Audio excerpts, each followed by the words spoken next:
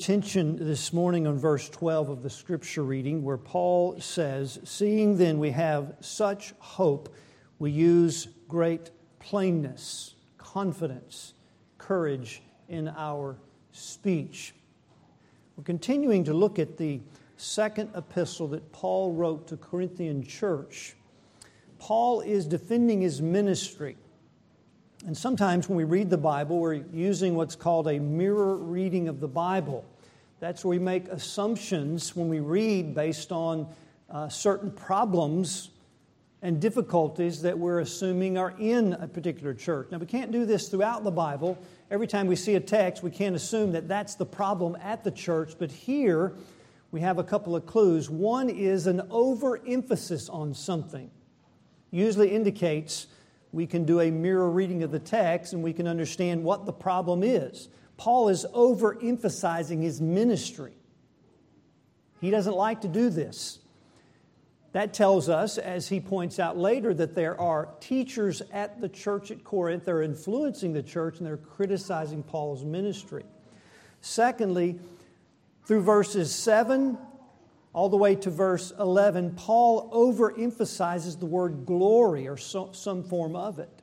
He will use the word 11 times in 5 verses. That's a clue that we can mirror read the text based on those two things and come away with what the problem is that he's addressing. The new teachers are trying to get the church to return to the glory days. The word glory is doxa, brightness, splendor. It's like the sports fan whose team is having multiple bad seasons, but they look back to a day when there was championships, there was glory, and they long for the glory days. Well, these Judaizers, which means they're mixing law and gospel, are trying to influence Corinth to go back to the glory days of Moses and the Mosaic age and the ceremonies. Now, why would the church be influenced by that? Well, in our day, novelty is in. Have you noticed that? Even in Christianity. If it's new, if it's original, if it's fresh, it's got to be good. If it's historical, well, it's to be put in question. But in this day, novelty was not good, and the gospel is new. It's fresh, so it's to be in suspicion. What's really old, historical, the establishment of their day, and I don't use that word as a negative word like we do today, the establishment was Moses. And for the Jews, that was a hard sell. They believed the gospel, but there's this historical, old establishment, Moses and the ceremonies. That was hard to give up. Well, these unbelieving Jews would come in and use that to say the real glory is the Mosaic age. And yes, Jesus is good, but we've got to mix the two together and pull Jesus alongside of the glory of Moses, and they fit. And so Paul uses the word glory 11 times because he's going to contrast the Mosaic age with the gospel of Jesus Christ. He's not going to speak disparagingly of Moses. There was a glory that attended that Old Testament, but it is gone. It is over. It is kaput. It is done away with. And there are implications for us if we look back over our shoulders to the Mosaic age rather than having such hope and confidence in the future. What it does to us is that we have no boldness in our speech. Did you know your speech and your confidence is connected with your hope? And in our culture, people who have no hope are very confident in what they say. But the people who have real, genuine confidence of a guaranteed result because of the gospel, sometimes we don't have much confidence. So we have to ask ourselves, are we mixing law and gospel? Are we looking back over our shoulders? And do we have such a hope like Paul in this New Testament ministry, the new covenant of the Spirit, whereby it would give us a confidence, a boldness as we look forward and not backwards? So we'll look at 3 things this morning where Paul is going to talk about the surpassing excellence. He will say, rather, much more, excelleth the New Testament covenant or the New Testament ministry of the Holy Spirit. How does it excel that of the Old Testament? not bad. Not saying we're moving from bad to good, but from lesser to greater glory. Moses is not bad, but he's lesser, infinitely lesser than the glory of the gospel and the church age that you live in today. So we look at surpassing purpose, permanence, and power. Verse 7. But if the ministration of death written and engraven in stones was glorious, and it was, there was a doxa, there was a brightness about it, so that the children of Israel could not steadfastly behold the face of Moses for the glory of his countenance, which glory was to be done away. Now look at the contrast. How shall not the ministration of the Spirit be rather glorious? Much more, greater. Now, the backdrop of what Paul is saying is found in Exodus 34, where Moses goes back up on the mount a second time to get the second 2 tablets. The first have been broken. And Moses writes what God tells him. Again, the 10 Commandments. He's with God 40 days and 40 nights. He hasn't eaten. He hasn't had anything to drink. He comes down, and in his hands are the 2 tablets. I picture him as kind of holding like this. But his face is shining. His face is doxa. Doxa here means bright, luminous, shining. And as he comes down the mountain, the people are afraid to come near to Moses. He calls them near, but then when he begins to speak, he puts a veil over his face.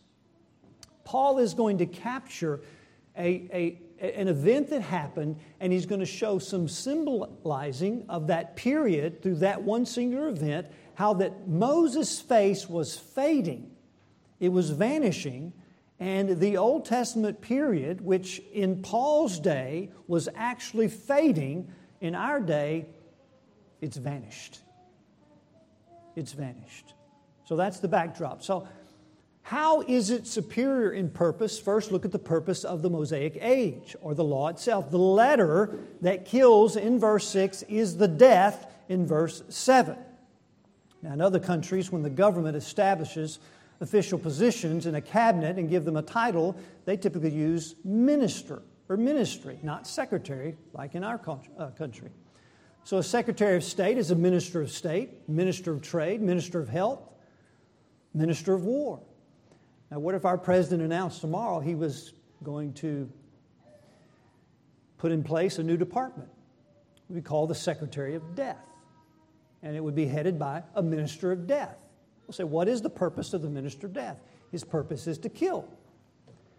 Now, would you be wanting to go visit such a minister whose sole purpose, whose sole existence is death?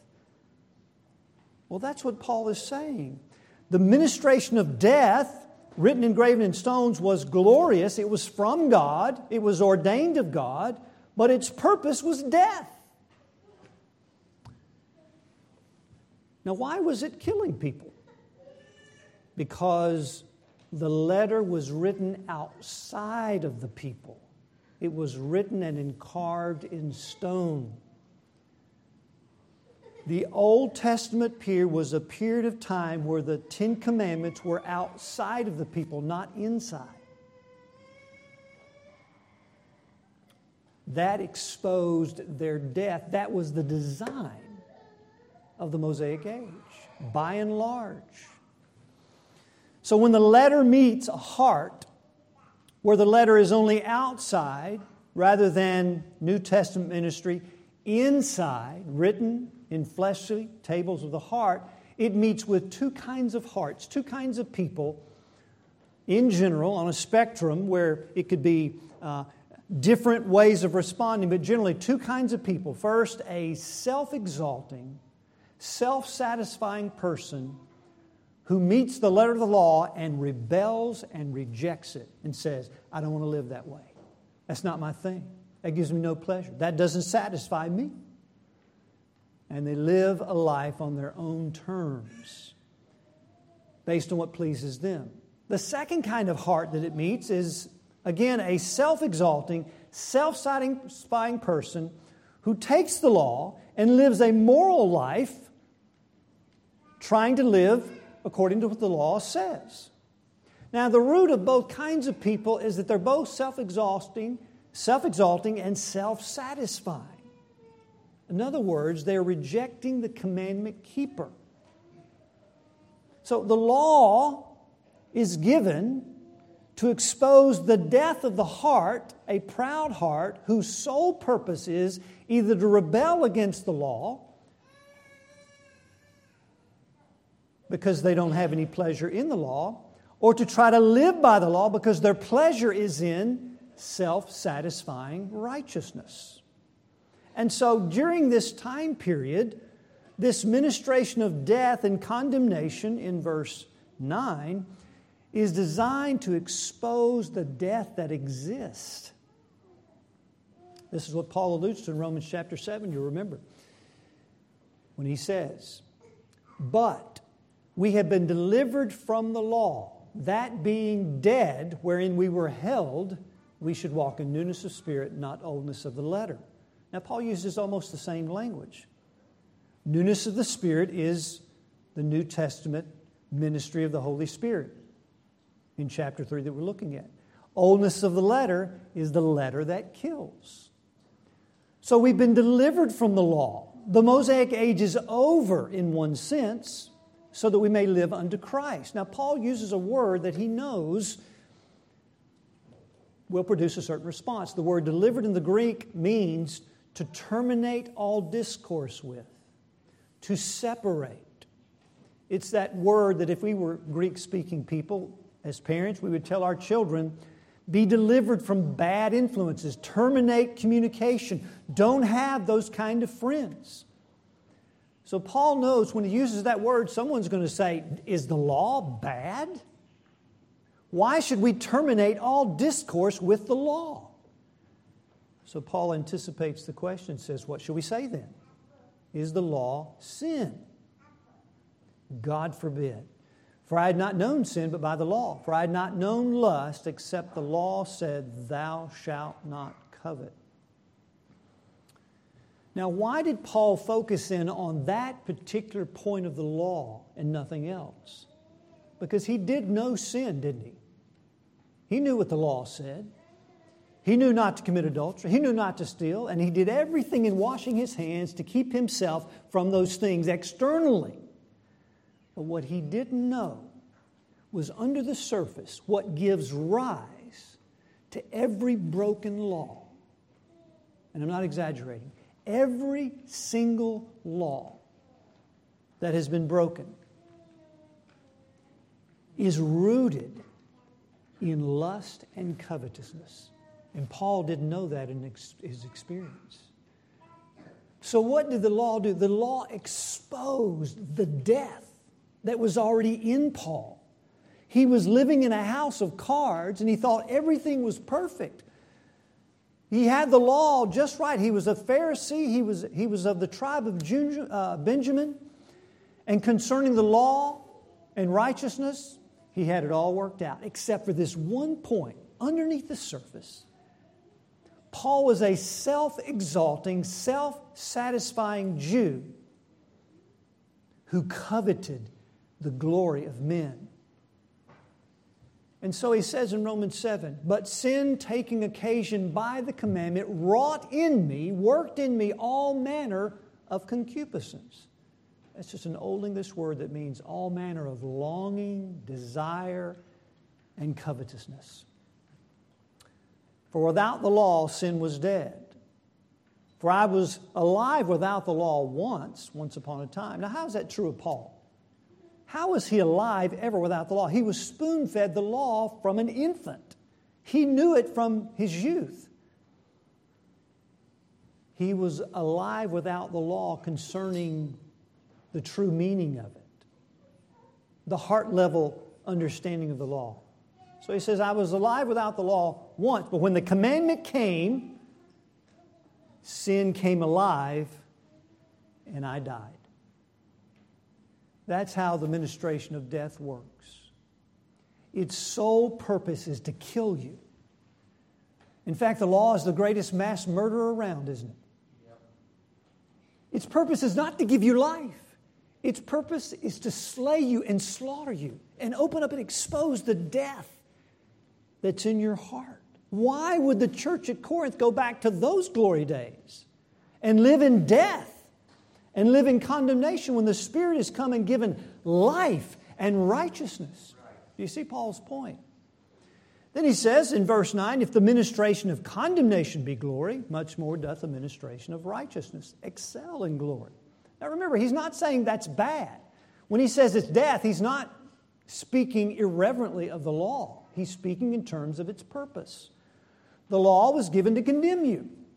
So the whole Mosaic period was a time of death and condemnation. There was no provision for forgiveness in the Ten Commandments. It just kept exposing death, until Christ comes in the new covenant, the gospel.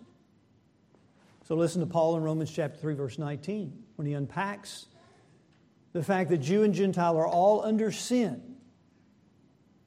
He would say, now we know that what things soever the law saith, it saith to them that are under the law, so that every mouth may be stopped, and all the world become guilty before God. So the Jews were under the law, the Mosaic age. And what was the law saying about that whole period? Death, condemnation. It wasn't saying, look at these people that can do what the law says and obtain life. It was a period of destruction from God, a period where the law was not being fulfilled. It was a period of exposing to our eyes, as we read that period, nothing but death, judgment, and condemnation. Because that's what his purpose was. Now, for your mouth to be stopped and you to become guilty before God, which means to be condemned, that's the ministry of condemnation, you have to fire your defense attorney, right? You are your own defense attorney. We defend ourselves. We tell ourselves we're not so bad. We tell ourselves we're not as bad as other people. But what the law's aim was to tell us just how bad we truly are, to make sin exceeding sinful, and to bring us under the guilt and judgment of God. It didn't produce it. The law doesn't produce your guilt. The law doesn't produce your death. The law exposes in your heart the death and the judgment and the condemnation you're already under. That's the period that they're being influenced to go back to, a period of death and condemnation. So Paul then says in verse 20 of Romans 3, therefore by the deeds of the law shall no flesh be justified in his sight, because by the law is the knowledge of sin. So this letter of the law that's written outside the people, it's not yet in the heart by and large in the whole Old Testament period. We just heard that in Deuteronomy 29, verse 4. Yet the Lord hath not given you a heart to perceive, eyes to see, ears to hear. For the whole Old Testament period, by and large, the people had no heart for God. It was only a law outside of them that produced death and condemnation. We cannot be declared right before God by the law because the law is exposing our guilt. How can you be declared right by a law that's already exposing the fact that you're not right? Secondly, we cannot be justified by the law, declared right, because the law is the knowledge of sin.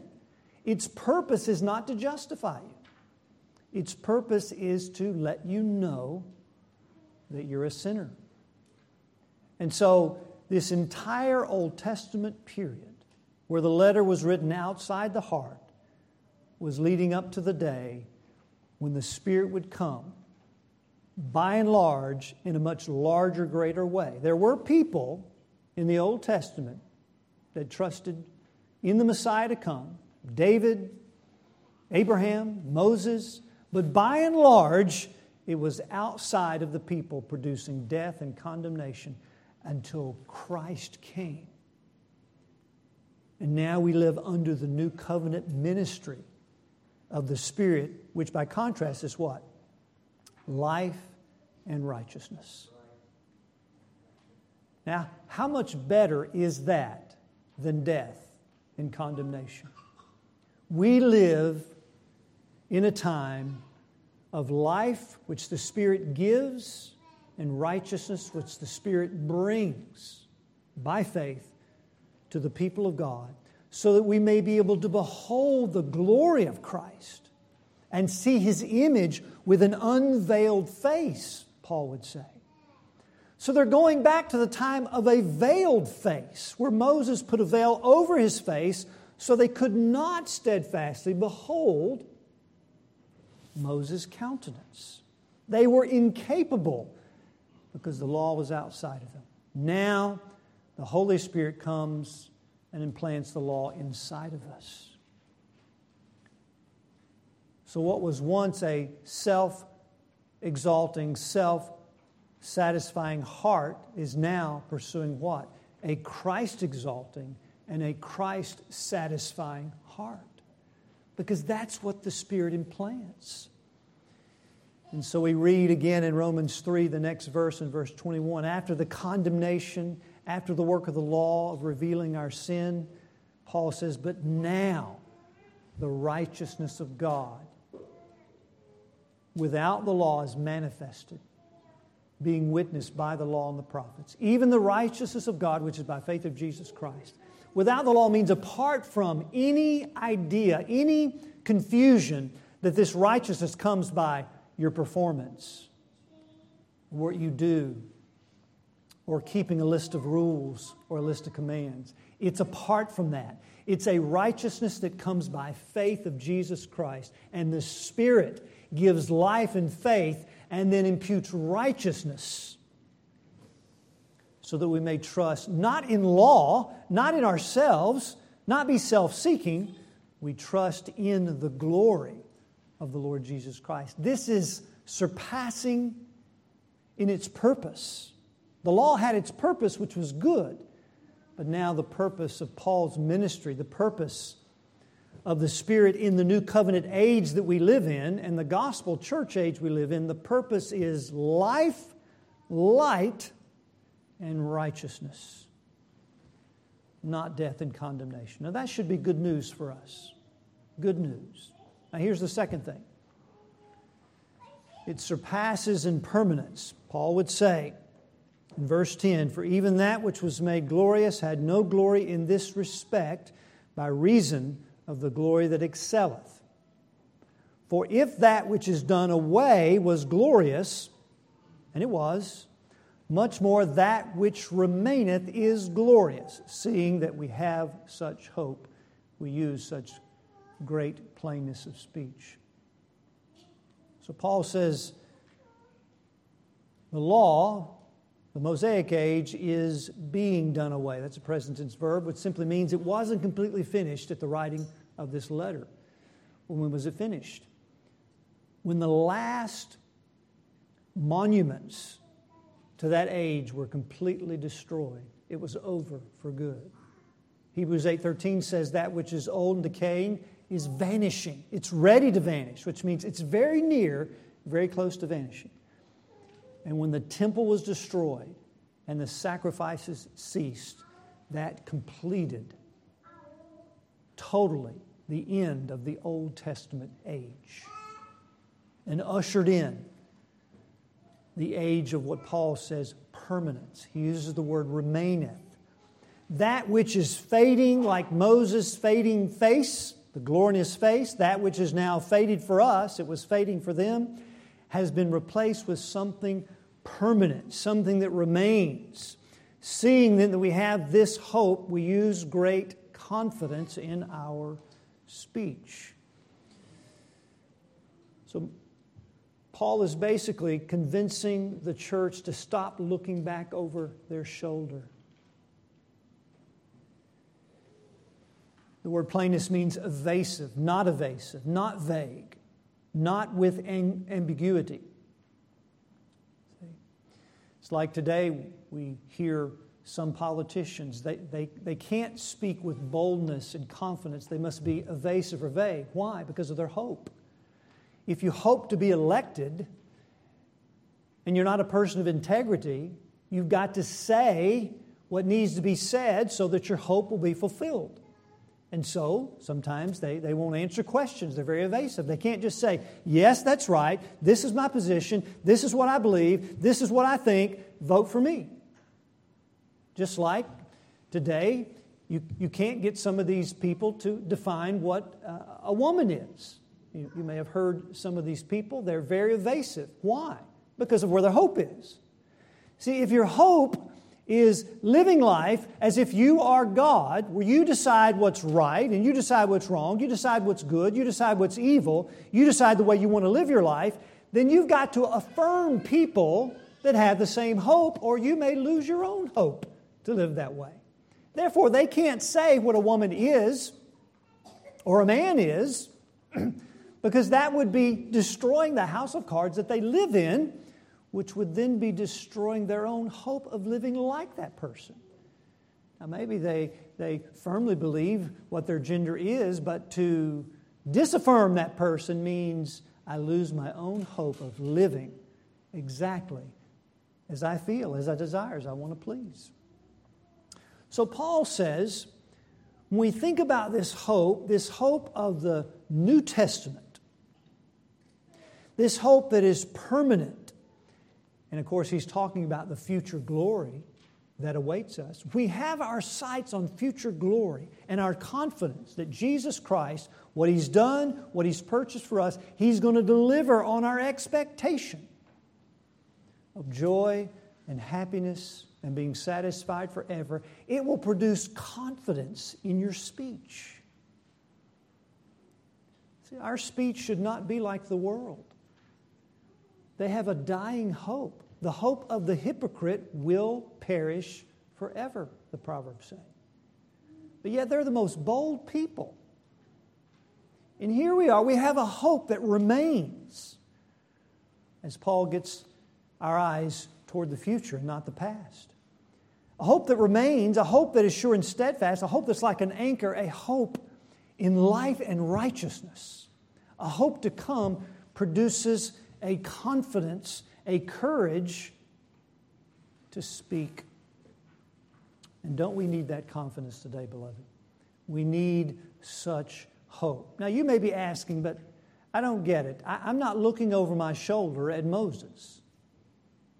I'm certainly not looking over my shoulder at the temple. Even if I were, there's no temple today. And I'm certainly not looking over my shoulder at animal sacrifices. After all, I am a Gentile. I'm not a Jew. That's not a struggle for me.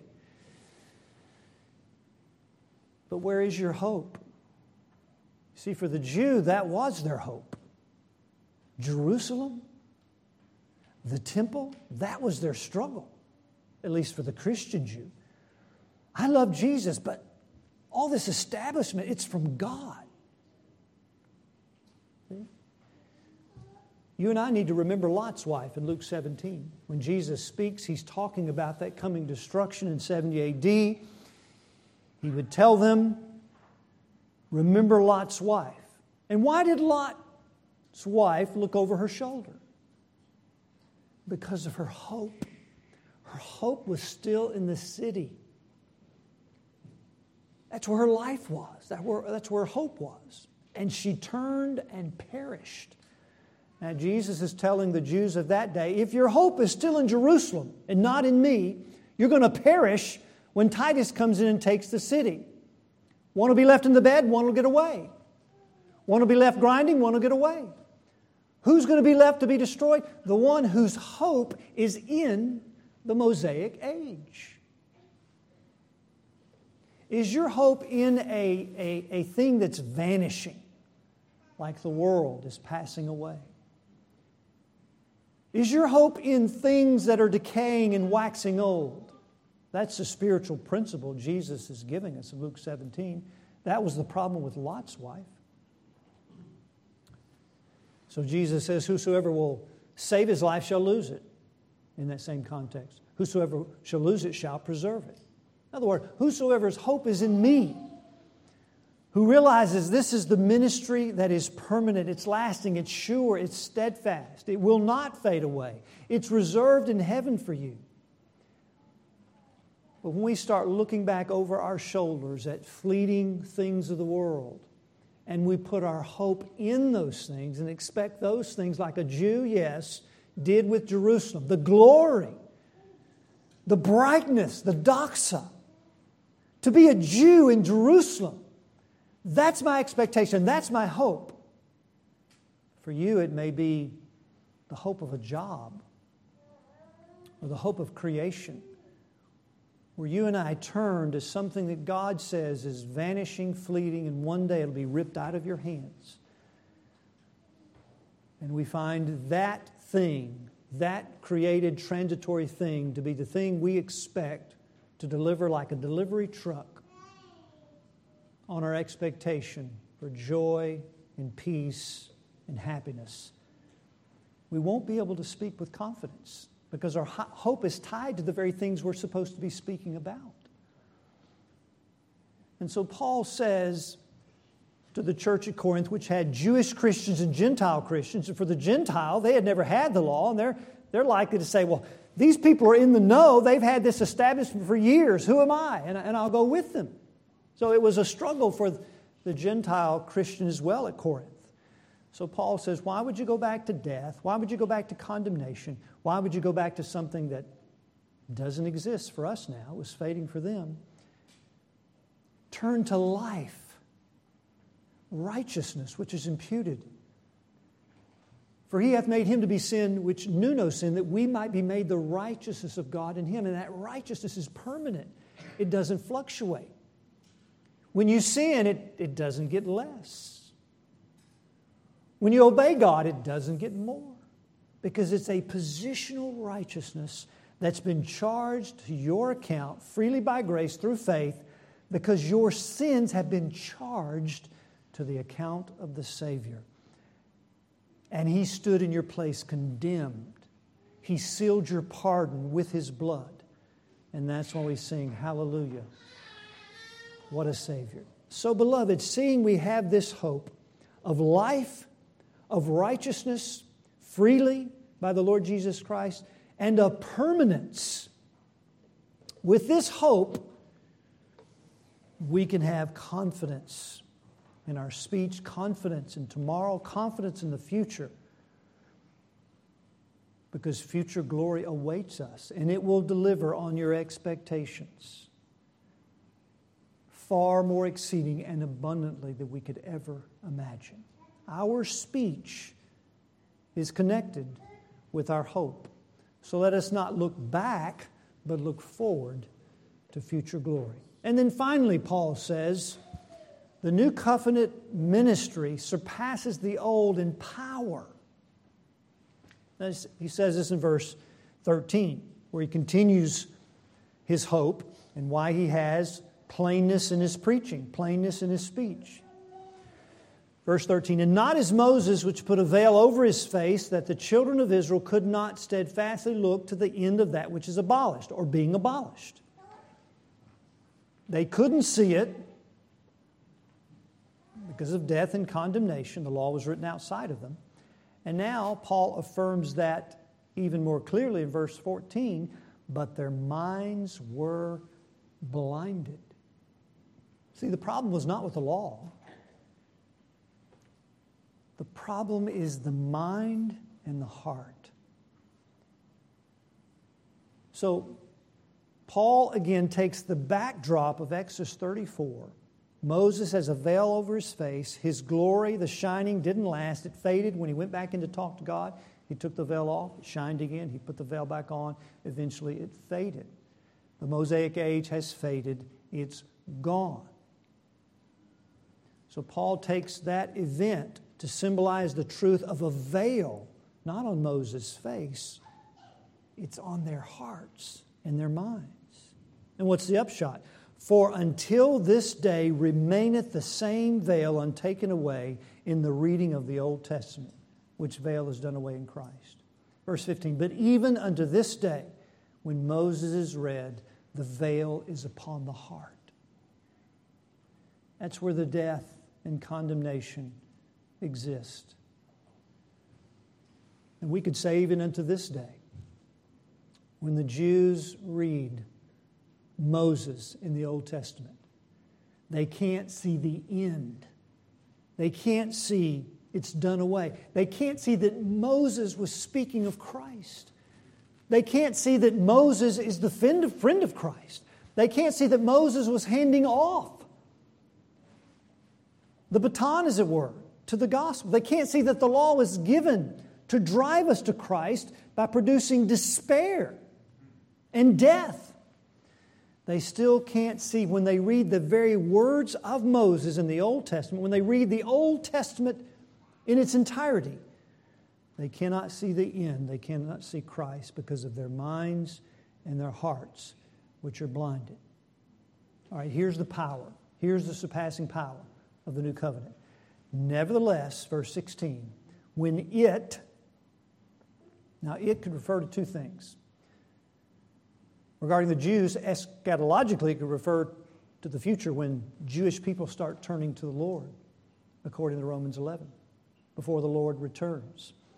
Or it could be any individual whose mind is blinded, which means they can't see with their understanding. They can't see who Jesus is with the mind and the heart. You can refer to a Jew, individual, or a Gentile. Nevertheless, when it, the person with the veiled mind and heart, when it shall turn to the Lord, the veil shall be taken away. Now here's the question. How is it taken away? I think this is very, very crucial concerning our hope as it relates to a church. How is it taken away? The power that takes away is the Lord, who is the Spirit, and He removes the bondage, verse 17, and gives freedom. He gives freedom to see, freedom to know. That's the new covenant, isn't it? They shall all know me, from the least to the greatest of them. I will be their God, and they shall be my people, not my person. Every time you think of new covenant, you should never think about yourself. It's part of the problem in Christianity today. You should think about the covenant community. It's not about you. It's about people. They should be my people, plural. Because God wants us in communities called churches. I will remember their sins and iniquities no more. I'll be merciful unto them. So the Holy Spirit unveils the heart and the mind, and with an open face we see the glory of the Lord. Now this is Paul's hope, because he says in verse 6, God has made him an able minister of the New Testament. In verse 12 he says, seeing we have such hope, we use great plainness of speech. In chapter 4 verse 1 he says, seeing we have this ministry. Now here's what Paul does. He goes to the very Old Testament verses that they're reading, and he preaches Christ. What he did in the book of Acts, opening and alleging that the Christ that's there in the Old Testament you're reading with a veiled heart and a veiled mind is the Messiah and must needs have died and suffered and rise again from the dead. And then what happened? They believed it. Why? The Spirit gave life and righteousness by faith when Paul was preaching the gospel. Why should we expect anything different today? That's Paul's hope. Sometimes it'll be aroma of death to death, but sometimes it'll be an aroma, a savor of life. So Paul just goes in and preaches with this confidence. And so he just speaks truth. He doesn't need to be evasive. He doesn't need to speak with ambiguous words. He doesn't need to use figures and all kinds of ways like the false teachers did. He just tells them about Christ because his hope is the Spirit is going to give life. Beloved, that's how people turn to the Lord. That's how you turned, by the gospel. That's our hope. That's what gives us confidence to speak in a dark, desperate, hopeless, despairing world. Because we don't live in the age of death. It's pretty bleak, isn't it? We live in the age of life, light, and righteousness. When it shall turn to the Lord by the Spirit granting freedom so that the heart and the mind sees the glory of the Lord, it'll be done through ministry. That's how the Spirit does it.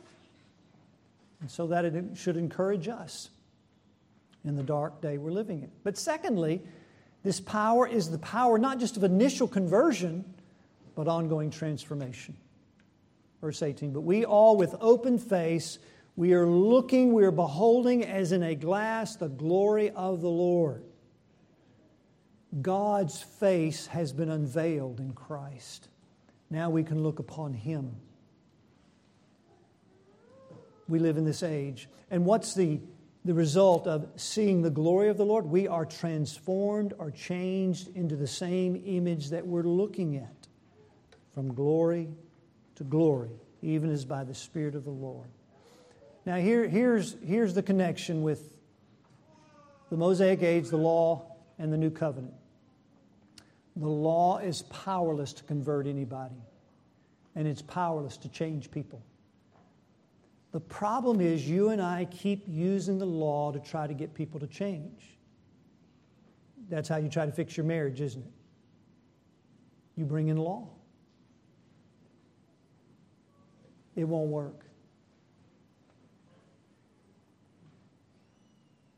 When you bring in law, what are you going to bring in? Killing, death, condemnation. You're going to condemn people because that's what the law does. When this was happening at the churches of Galatia, Paul says, if you bite and devour one another, take heed that you be not consumed of one another. Why? Because they were doing just that. Killing, death, condemnation in their relationships. Why? They had been infected by the same Judaizers mixing law and gospel. And when you try to bring gospel into your relationships, it's going to kill. Now, what would you bring? You bring Jesus into your marriage and your relationship. What would that look like? Well, in chapter 5 of Galatians, where he says, don't bite and devour, he says, bear the fruit of the Spirit. What you bring is your own transformation. As you're looking at Jesus, you are starting to put on Christ with love, joy, peace, long-suffering in your relationships. You're so tolerant. You're the most tolerant husband and wife. Why? Because you've seen Christ and you're being transformed. And you're bringing gentleness, goodness, faith, temperance, self-control, and meekness. Against such there's no what? Law. And they that are Christ have crucified the affections with the lust. See, if we belong to Christ, then we're crucifying the affections and the lust. So the power, the surpassing power of the new covenant age is seeing the Lord in such a way that He transforms us more and more into His likeness, bearing fruit, and that fruit moves out into your relationships in the form of love, joy, peace, long-suffering, goodness, faith, temperance, meekness, the 9 pieces of fruit. The law cannot produce that. And when we bring law into it, we are trying to change people with condemnation. We guilt them. We accuse them. We blame them. And we say, stop doing that. Start doing this. You've got to stop doing that. You've got to start doing this. That's just moralism. I mean, you could tell the unbeliever that. Stop talking like that. Start talking like this. Stop saying that and stop doing that. It'll fix nothing. It's your transformation by looking at Christ that starts to produce the fruit that brings Jesus to your wife and to your husband and to your children. The law is not made for the righteous. What that means is, it's not made for righteous people. Stop using it. It's made for the lawless. So if there's a person in your relationship that's lawless, bring them the law. And show them their despair and their guilt and their condemnation. So drive them to Christ. But for the Christian church, we don't fix the church with law. It's gospel. It's Jesus. And so if we're not taking aim at Jesus, we're missing the mark. And what we're going to do is we're going to try to fix all our problems with law. And law produces darkness, death, and condemnation. So, beloved, seeing we have such hope, hope in life, hope in righteousness, hope in the permanence of the gospel and future glory, and hope in the power of the gospel to transform us into people who love and have joy and peace little by little, from glory to glory, from one degree to another. And how does this happen? Even by the Spirit of the Lord. Therefore, seeing we have this ministry, that ministry is what the church has. May we see the surpassing value of the age we live in. And may we have such a hope that we use great plainness of speech. And I'll close with this song. I'll read it about this reality of hope. It says, "What is our hope in life and death? Christ alone, Christ alone. What is our only confidence? That our souls to Him belong. Who holds our days within His hand? What comes apart from His command? And what will keep us to the end? The love of Christ in which we stand. What truth can calm the troubled soul? God is good. God is good. Where is His grace and goodness known? In our great Redeemer's blood. Who holds our faith when fears arise? Who stands above the stormy trial? Who sends the waves that bring us nigh unto the shore, the rock of Christ, unto the grave? What shall we sing? Christ He lives, Christ He lives. And what reward will heaven bring? Everlasting life with Him. There we will rise to meet the Lord. Then sin and death will be destroyed, and we will feast in endless joy when Christ is ours forevermore." Let's pray. Father, You are good. You're so good. You are glorious. We thank You, Lord, that we even have the privilege to live in such a day where we can see Your smiling face in Christ and not have to look through the types and the shadows and live in the time period of death and condemnation, the time period where, by and large, You had not given hearts to perceive, eyes to see, and ears to hear. But now, Lord, throughout the nations, You are giving such hearts, writing the law inwardly in our hearts and minds, and bringing people to faith in Christ by life and righteousness and the permanent hope we have in Jesus Christ. May we understand that this is our ministry to the world. This is our ministry to one another. As we behold the glory of the Lord in the gospel, may we bring the good news to one another. May we be transformed into the image of Jesus Christ and bear the fruit of the Spirit. May we change and help others change through the ministry of the Spirit, through the Word of God alone, through the preaching of the gospel, and through seeing Jesus, our Lord and Savior. In Christ alone, we do pray. Amen.